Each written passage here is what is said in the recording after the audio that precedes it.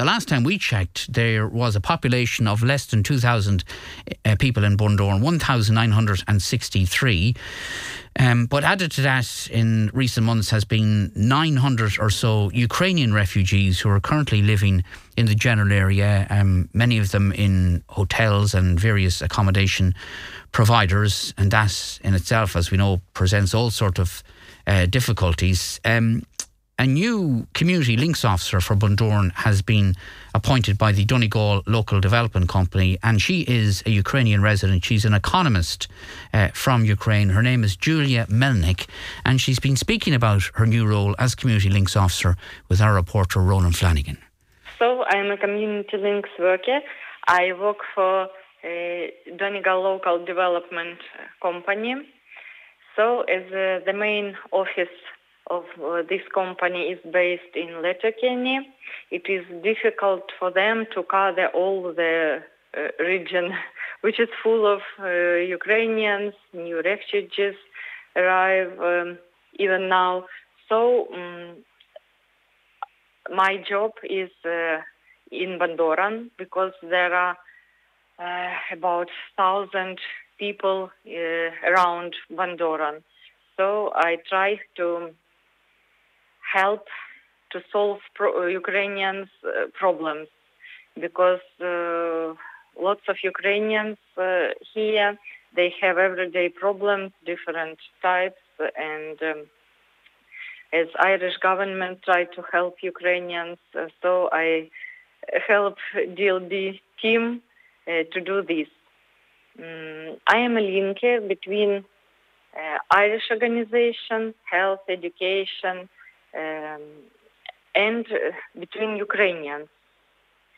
So Ukrainian people come to me and tell me what do they need, what do they want, what problems do they have, and I try to communicate them, to link them to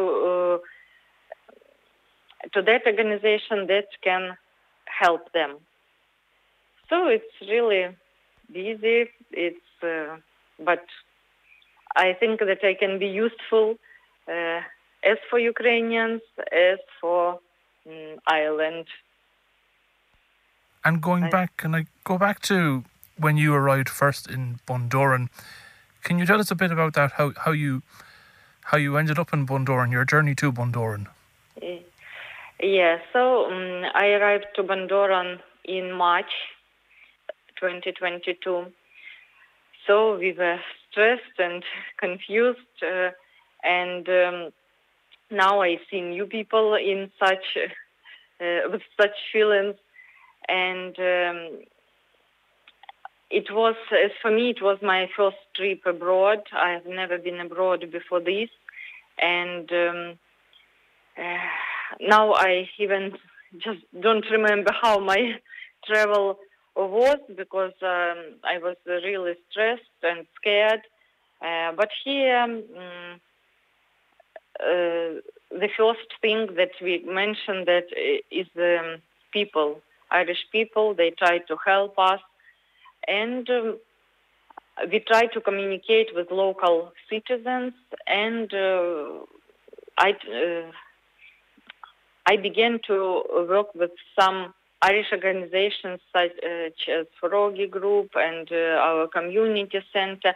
They try to help our children, to make them different activities, to help them to attend school and so on. So I was like a volunteer,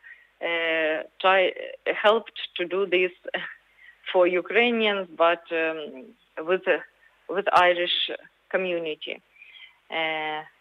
Then I find a job in the bar here because Bundoran is a tourist place. And later I find a real job as community link worker. So I had some experience in communication between the other sides. So it's my short story. And before you came to Bundoran, as far as I'm aware, you worked as a lecturer in the university in economics. Yes. Very good. Yeah.